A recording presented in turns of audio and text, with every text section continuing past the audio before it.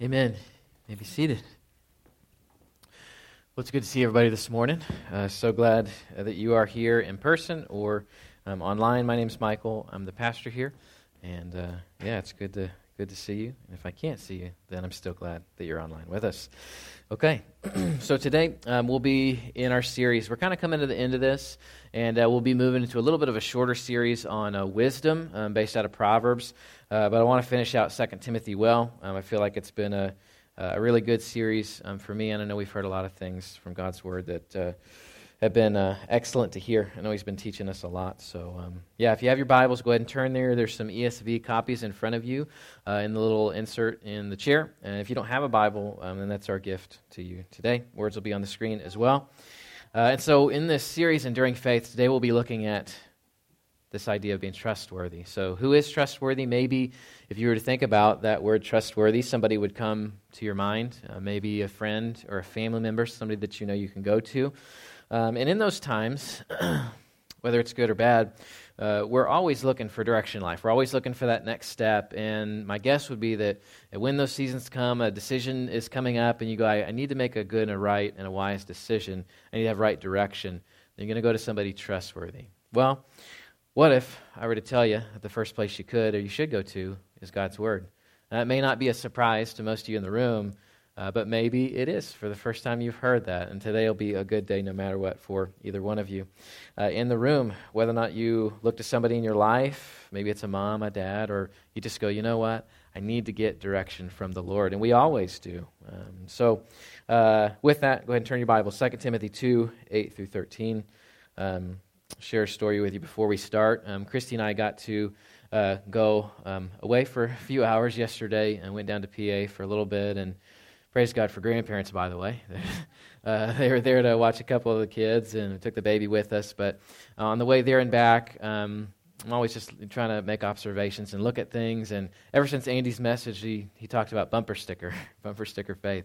I've been checking out bumper stickers a little more often. We tend not to look at those. So I saw one that was going down the road, passing us, and it said, "Remember America, in God we trust." And if you think, I think I've heard that somewhere before, it's because it's on every piece of money that we have, and it's been that way for a long time. And I thought, well, I've never seen that bumper sticker before, but it kind of rings true. Matt talked about that this morning as well. We've departed in a lot of ways as a nation and as a people. Those who would call ourselves believers, we really have to look and go, is my life matching up with what God's Word says? When I have to make an important decision, when I need direction in my life, is the most trustworthy person and word that I go to the Word, the Bible? And so today we'll look at that, and we'll get some direction, okay? And so first fill in the blank is going to be God versus man. God versus man. You heard of the TV show probably Man versus Wild. And maybe some of you have seen that. I always love those shows where they drop somebody in the middle of nowhere, and it's really kind of eye-opening and entertaining if somebody kind of knows what they're doing. Like they have nothing. They don't have a compass, and they're making this compass out of water and a stick, and you're like, how did they do that? Like if they dropped me there, I'd just be praying. I'm like, somebody come rescue me. I'm never gonna make it. I'm just never gonna make it. Right? We love watching those kind of shows because we like to see people who they're skilled in something. They know what they're doing. They can get themselves out of that situation. And in the same way, I think sometimes we look when things come to God versus man's opinion, and we go, what am I capable of? That's the ceiling of what's possible in life. That's what I can do. And I've heard even many of the believers who are in here, when we have conversations, we go, but what can God do? When it comes to God versus man and the way that we operate and do things, man, He's capable of a whole lot more. So, and that's where Paul starts here in this section. As he's talking to the church in Ephesus and he's giving instruction to Timothy, he says this in verse 8, "Remember Jesus Christ, risen from the dead, the offspring of David, as preached in my gospel." So God wants us to understand one thing in particular about Himself. And we'll see this as the text is unraveled. that he doesn't have any limits, right? He created the universe. We've just been reading that through the quiet time, and then man made a bad choice. Adam and Eve together, they made that choice, and they were kicked out of the garden. And it's tough to read. Like if you look through the first accounts of Genesis, like things start really well. God creates everything. He creates it in 7 days, and it's magnificent. And every time he says it's good, and then he creates man and woman. He said this is very good, right? So these are his image bearers. And then as the story continues to go on, more people enter the picture, bad stuff starts to happen. Then we get to the quiet time today, and God's like, man, you guys have really made a mess of things. And then he sees Noah. He goes, Noah, he's a righteous guy. But everybody else, man, what are you doing, right? So Augustine, who is a church father, said this about verse 8. He said, let us believe in Christ crucified, but in him as the one who rose again on the third day. That's the faith that distinguishes us from them, other religious systems and beliefs of man.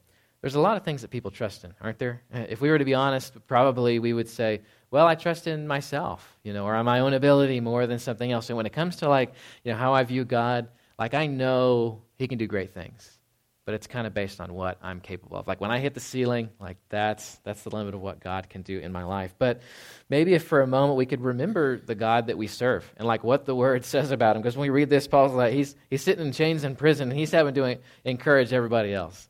And he says, remember Jesus Christ, risen from the dead, the offspring of David, as preached in my gospel.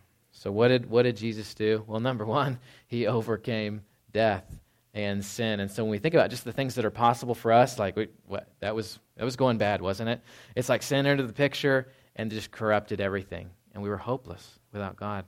And then Jesus entered the picture, and what did he do? He proved who he was. God in the flesh who conquered sin and death. And we're just going we couldn't conquer death, right? We couldn't conquer sin. Sometimes we're just going daily, I can't conquer sin. It's just not working, right?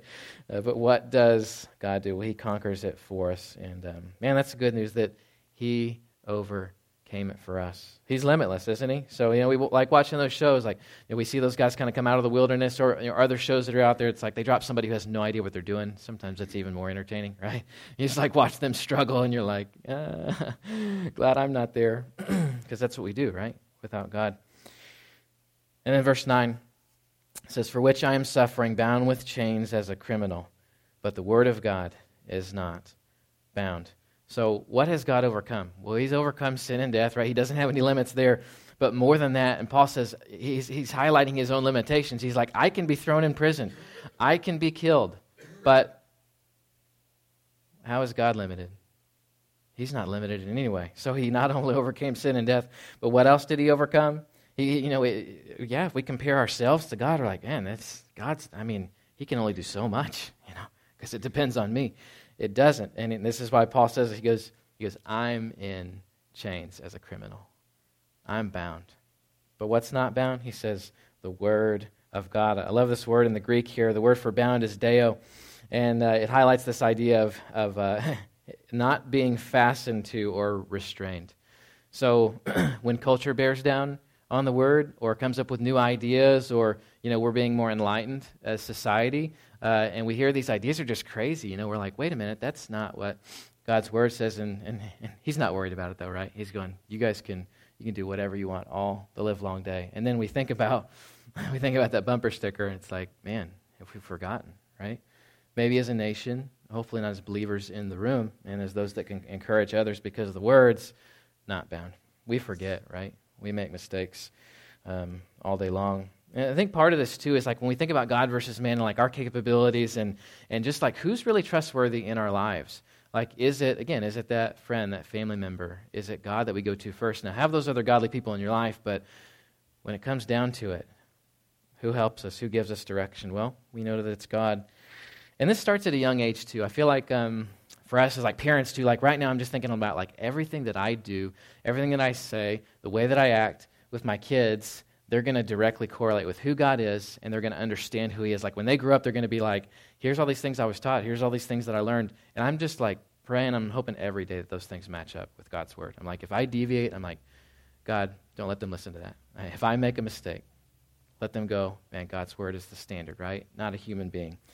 who makes mistakes. And so we were reading a story the other day, Alana and I, where we always do like the quiet time in the morning. That's fresh. And then at night we do the Bible story. And we were reading the account in one of our children's Bibles about God's people coming out of the land of Egypt. They've been rescued. Pharaoh's like, he's finally just like, okay, go. Like, we have nothing left. Like, you've destroyed everything. You know, God has proven that he's God over everything, right? And they're walking out and they get to the Red Sea and they're like, what are we going to do? And God's not worried again, right? Because he's limitless. And so what happens? The sea opens up. They walk across on dry land. Oh, no. Pharaoh's army is pursuing. Right? I love reading stories to kids, too, because when you're telling them stuff like, oh, Pharaoh's army is coming, you got, like, pictures in the book, and she's like, oh, what's going to happen? I'm like, oh, it's good. It's coming. So they're pursuing him, and they get in the water, or they get in they come onto the dry ground. God lets them go that far, and he's like, all right, we're gonna finish this thing. And what happens? The water comes back over them, and I think many times, even when we're reading like stories to our kids, and we're talking about those things, we're like, just leave out a little bit of the detail because it's kind of scary, right? Or it's kind of difficult. And so I read it like that, and then Pharaoh's army, God conquered him. Like, end of story. And Alana goes, did they all die? I was like, yeah, they did. And that's what happens. Man, when those people opposed God, the water came back over them. And then she asked me another question. I thought it was very interesting. She goes, are they still there in the water? It's like, that's an even better question. And I just read several articles about this. So there are some divers over the last 30 years. They're not allowed to go there anymore, of course. It's like when somebody goes and finds something from the Bible, then people freak out and they're like, whoa, wait a minute, you can't go there anymore. And furthermore, what you found, it's not what you found. Yeah, let's just take our word for it, right? I was talking to her about this article, and she didn't understand it, but I just said, yeah, actually, they went down there and they found him. She's like, what? What? And then she said this to me. She goes, wow, God is really real. And I can't tell you how much that matters. Like when we're talking to our kids, when we're talking to other people who we just think like, man, like he can only, get so far. He can only think so far. I can only share so much. When I'm talking to my friends, family, coworkers, like just hold a little bit of back because at times the Bible can be a little bit scary. It can be a little bit too much for people to handle. But what happens when we give the full counsel of God's word, even to little people? What do? Wow.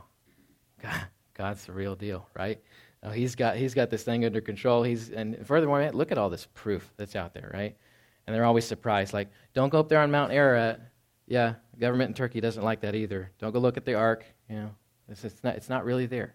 It is. So, we talk about these things, and then we're so surprised. Like when we come up to people who go, I don't know, is God really capable of that? Yeah, and the evidence of it, it's all around, right? And we sing about that too. And so that's the first fill in the blank, God versus man, and this idea of being just trustworthy. Who do we really trust? Like, what do we really believe in? The evidence is everywhere. It's not just in nature and things we talked about last week, the creation, and we open our eyes, not just read the Bible, we open our eyes other places, there God is, and the evidence of the history of what he's done is all there as well. So God versus man, I'm gonna take God every single time, okay? And in this, we also find something else, and it's the second fill in the blank, our purpose. So we've got God versus man's limits. God's limitless. We're bound, right? We're bound in a lot of ways, but God is not. And then if we can get ourselves to the place where we go, okay, God is capable of anything. Like anything we could think of or imagine, right? The Bible tells us that he's capable of more than that, right? So we think like, here's what I could do.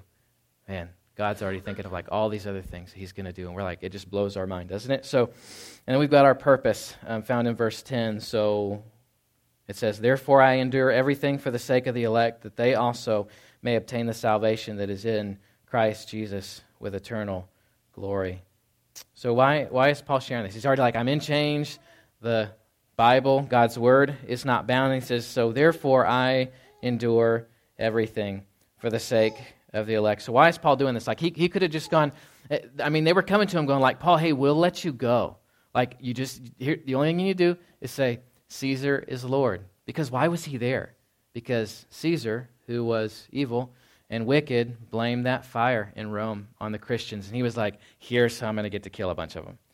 And what did Paul do? He goes, I could have taken the easy way out, but I didn't. And I'm in chains because of this. God's word is not bound. And furthermore, therefore, I endure everything for the sake of the elect. that they also may obtain the salvation that is in Christ Jesus. This word here for endure in the Greek, the hypomeno, it just means, hey, I'm not going to back down or run away.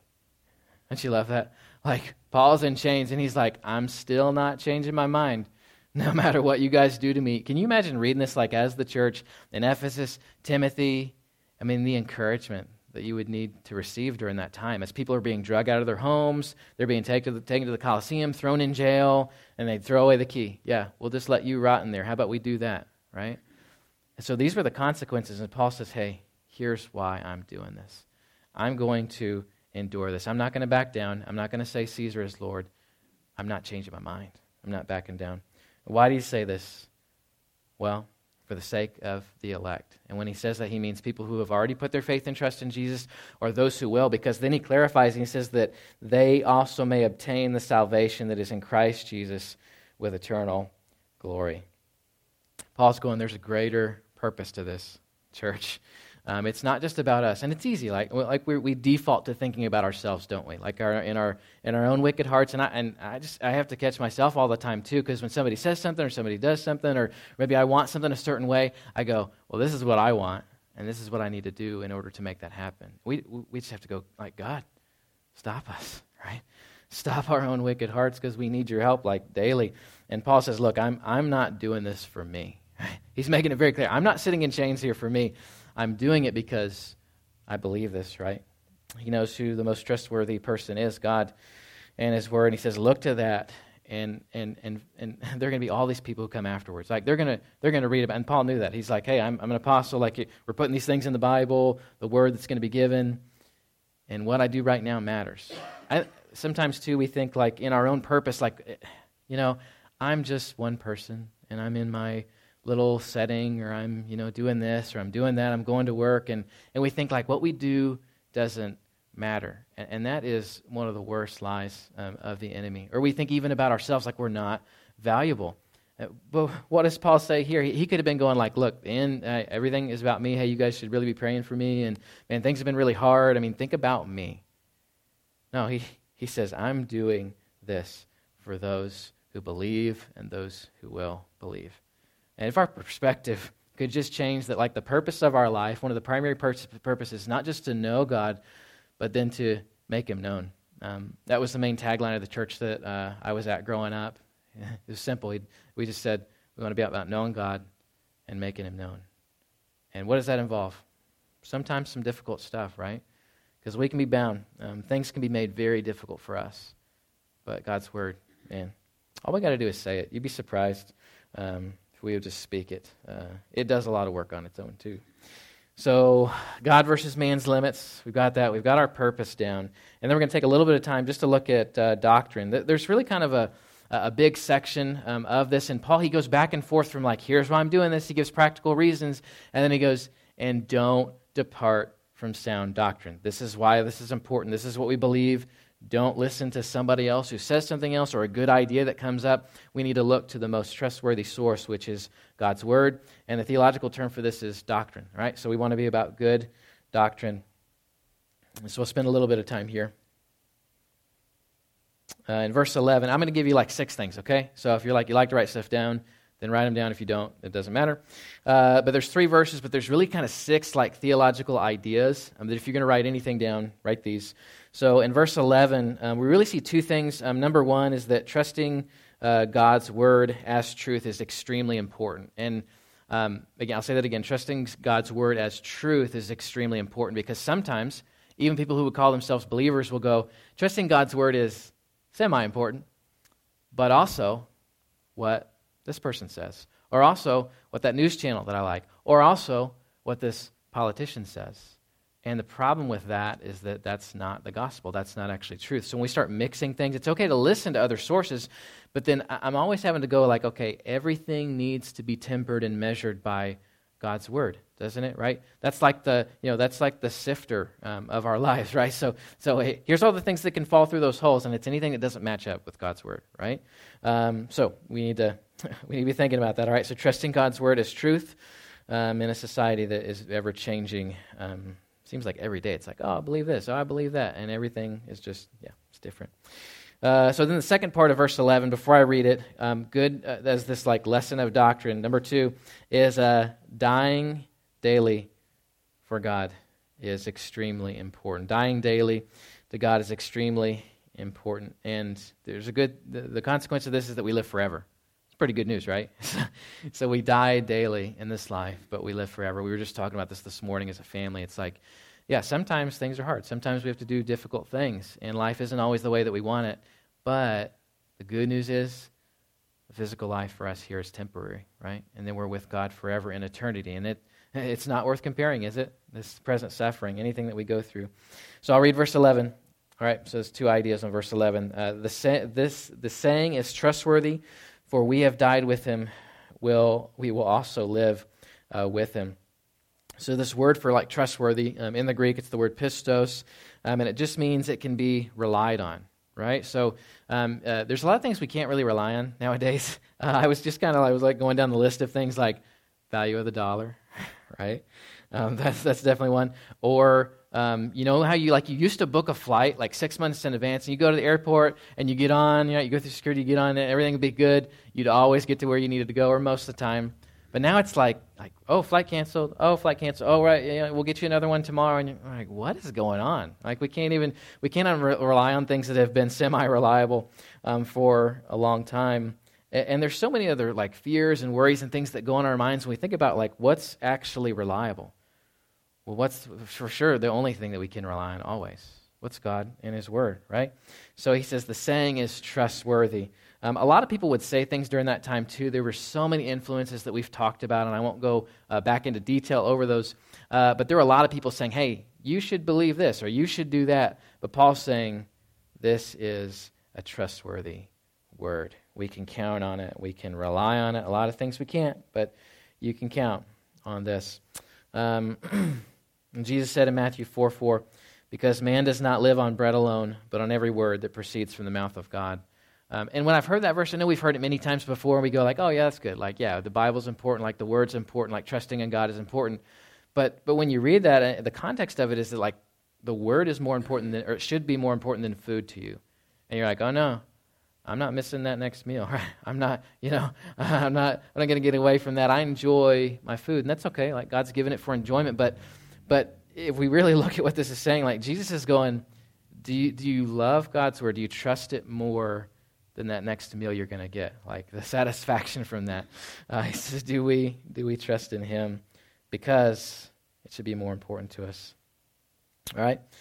So those are those 2 ideas, right? So again, idea 1 and 2 in verse 11. When we're able to take a step back and say, look, I trust God's Word is truth, and no matter what else goes on around me, it's fine to like listen to things and be in the world, right? But not of it. We've probably heard that phrase before, but we have to measure everything to God's Word. And then the second thing in verse 11, if we were to frame it more, just kind of like how we would operate, this is what I was thinking of. I believe that choosing to live like others' lives are more important will actually make a difference. And that if we believe what the gospel says, what God's Word says, then these sacrifices we have to make daily, like dying to ourselves, like not getting everything we want, not doing everything we want, but thinking about what God wants, because His Word is trustworthy.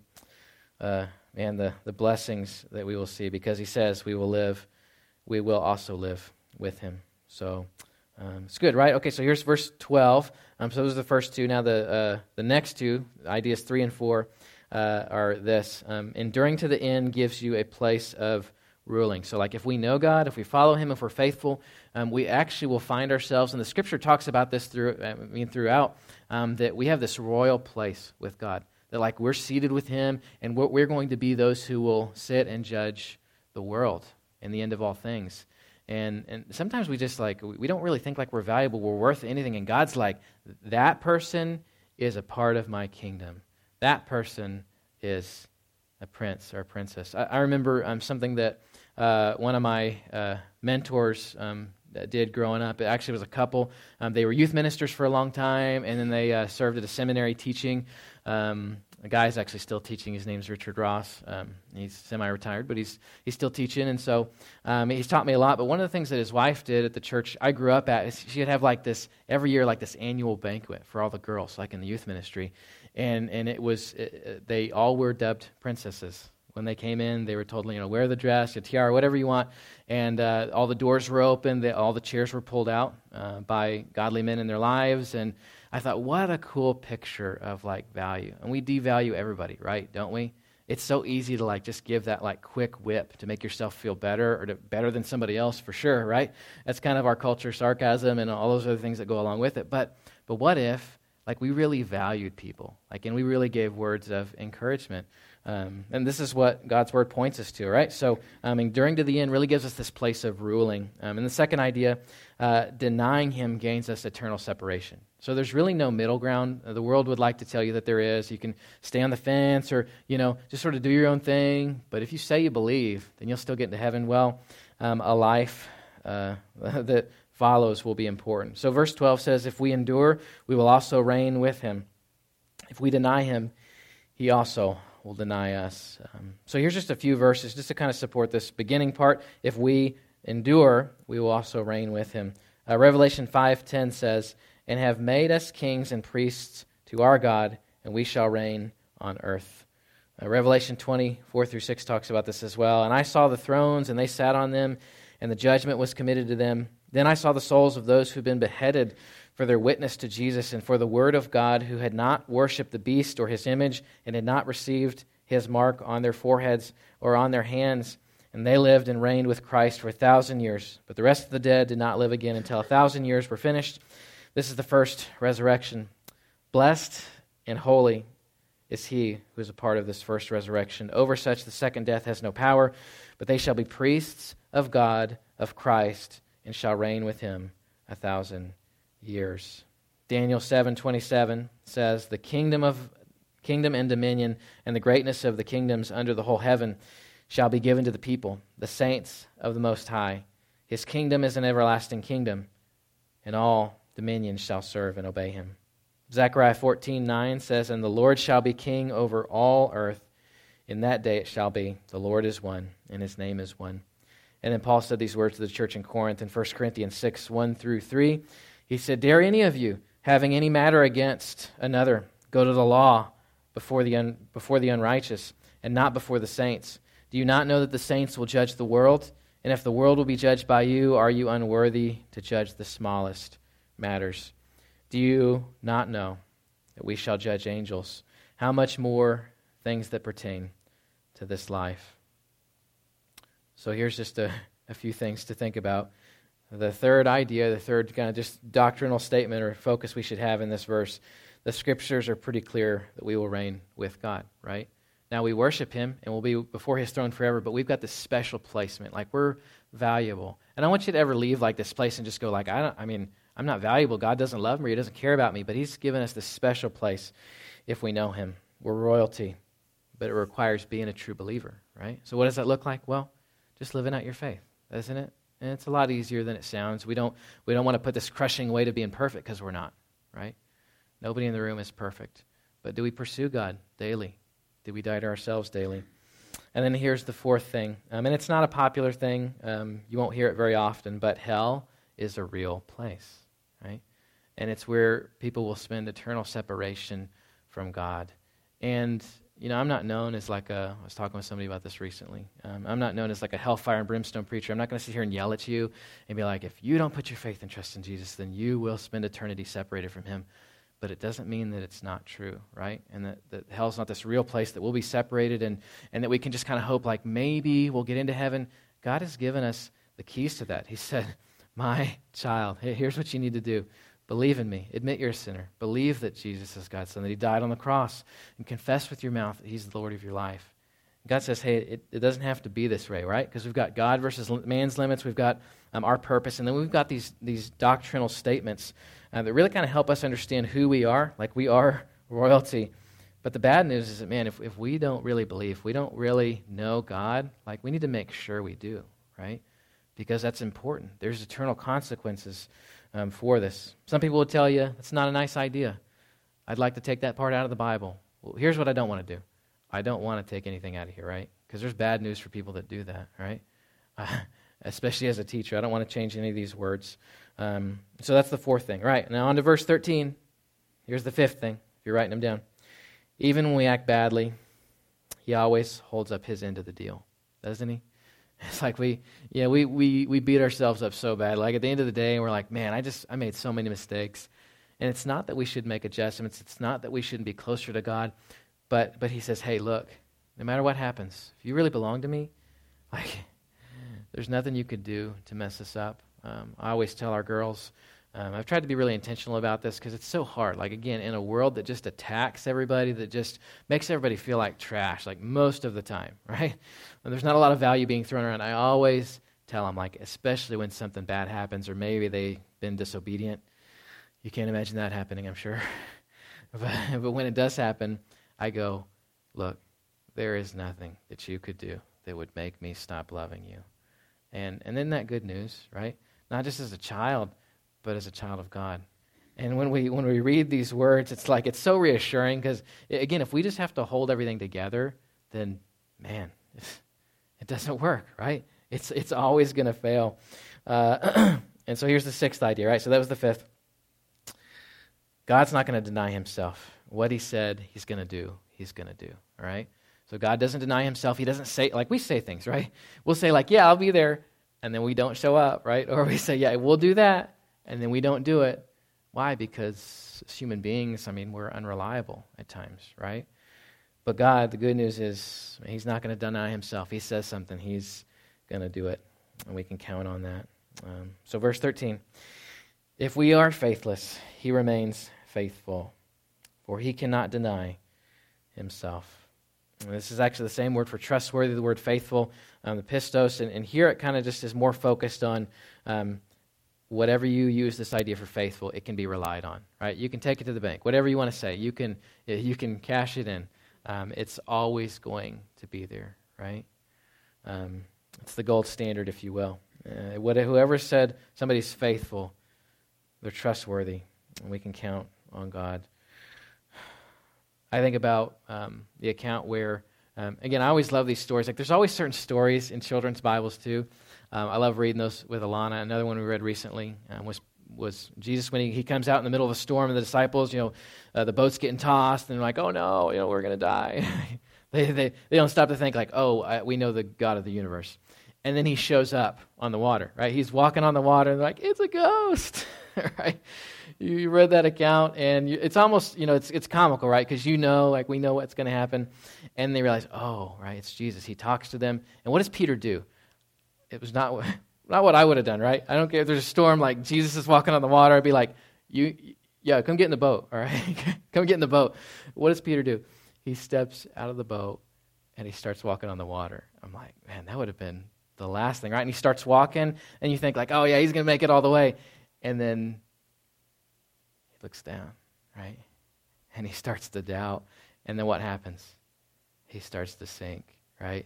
But what does he do in that moment? He doubts, but he looks towards Jesus and he goes, Jesus, help me, right? And what does Jesus go, hey, you know what, man? You got yourself into this, right? You should, look, God of the universe, I can walk on water. You cannot. That was not a good move. I let it happen for a moment just because I wanted to be kind of a cool thing, but now it's not so cool, all right? You need to get back in the boat. No, he picks him up. He talks about his faith, right? He says, you could have made it. You could have made it to me, but you didn't, right? So what's the good news is, man, we see those really amazing accounts of people doing just miraculous things in the Bible. They were like, that's awesome, and it is, right? But who's the one who hold that together? Who's the one who's like, he's got all the power and the authority? And what did Peter do when he took his eyes off of him? It's like, don't look down if you have a fear of heights, right? He took his eyes off of him because he can't walk. I can't walk on water. This is not real, right? And then he falters, right?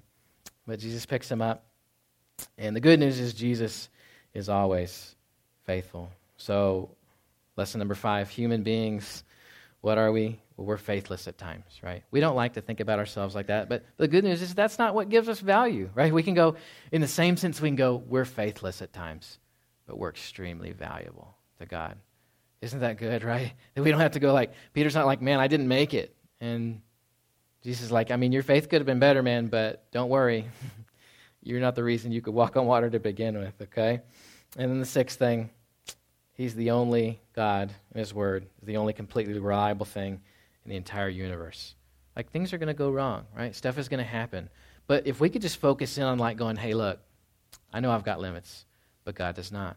His word does not. If we could go, hey, my purpose is not centered on what I'm capable of, but what God wants me to do. And furthermore, maybe, life is about more than just me. Like if we could get past that and go, hey, there's going to be people who are going to come after me, and they're going to be looking to me. Like the church in Ephesus was looking to Paul, and what is he going to say? He's like, I'm doing this for you. I'm enduring all these things for you. Those who already know Christ and those who will know him. So he's reliable. Where does all this leave us? Well, this focus on good doctrine, we can't depart from it, and it always points us back to our need for God. Like I know sometimes we go, I don't like to feel helpless. I don't like to feel weak. Right? I don't like to feel like that, right? I like to be able to, do things and like have people go like, wow, that was impressive. But at the end of the day, none of this rests on me, right? None of this rests on you in the room. I know at times we bear like, again, this just like unbearable weight, but who puts that there? We do. We go, we can do it. We can't. But God can, and that's the good news. And if we would stick close to right doctrine, if we would go, yeah, I know that's what God's word says, but I'm having a bad day like that, we should just throw that statement in the trash and go, I know I'm having a bad day. Man, I'm so glad that God gives me value, and he lifts me up, and no matter what happens, if I trust in his word, there's good news, right? What happens at the end? Well, we stand before him, and if we can hold fast these ideas, the good news is standing before him, he's going to go, hey, well done, good and faithful servant. Is he going to say because of what you've done? No. He's going to say because of what I've done. Man, it's good news. He picks us up. And I want to close with something a little bit different as we think about the bumper sticker.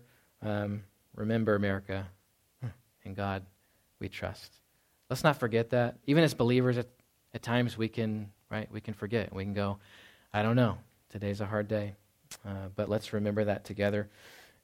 We're not limited because we have God. We've got a great purpose in this life, and we've got to stick close to the Word. Like we can't go anywhere else for our source of objective moral authority. The only place it rests is God and His Word. And so what I'd like to do is just pray for a few things. I'd like to do just kind of a time where I'm going to ask you to pray on your own for a few of these things. So number one is to pray for us to see that God doesn't have limits. Like really, just take a moment. I'm going to give you about 30 seconds, and then I'll go to the next thing, and I'll go to the next thing, and then I'll close us in prayer, okay? So take that time. Let's pray that God would help us see, even this week, that He doesn't have limits, okay? Go ahead.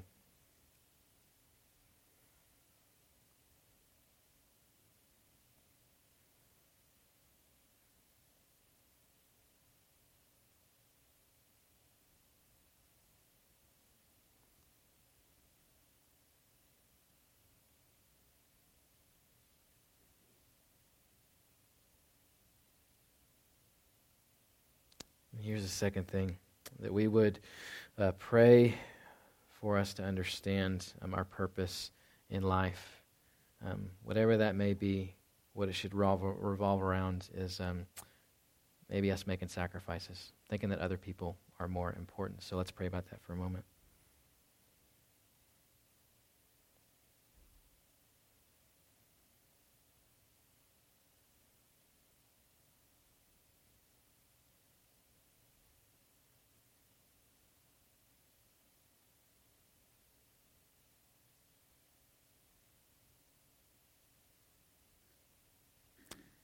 Here's the last thing, that we would pray for God to continually wash over us with the water of the Word, and that we would not depart from His words. Let's not replace them with anything else. So let's ask God to help us maintain that in our daily walk with Him.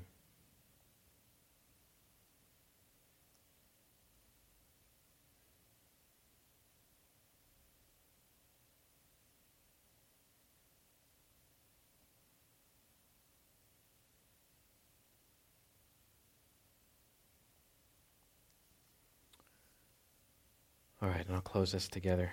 Father, we come to you today, and we're thankful that you don't have limits, that your words are not bound. God, we have many limits. We are thankful that you use us as vessels. I pray that we would be willing vessels for whatever that might be, even to suffer what Paul talks about. I pray that if we really understood this purpose in our lives, that there would be nothing that we wouldn't do for you. There would be no length that we wouldn't go to, that our ultimate purpose would be to see others come to know you, God, to know you ourselves, and that the world around us, through us, would know you. Thank you for using us in that way. We pray that you would keep us close to you and to your word. Let us not depart from it. God, we pray that we would have a right view, that this word, it is relevant yesterday, today, and tomorrow, and that we did not write it. And God, you did. We're thankful for it. And it's your name we pray. Amen. Love you, church. Hope you have a wonderful, wonderful day. All right?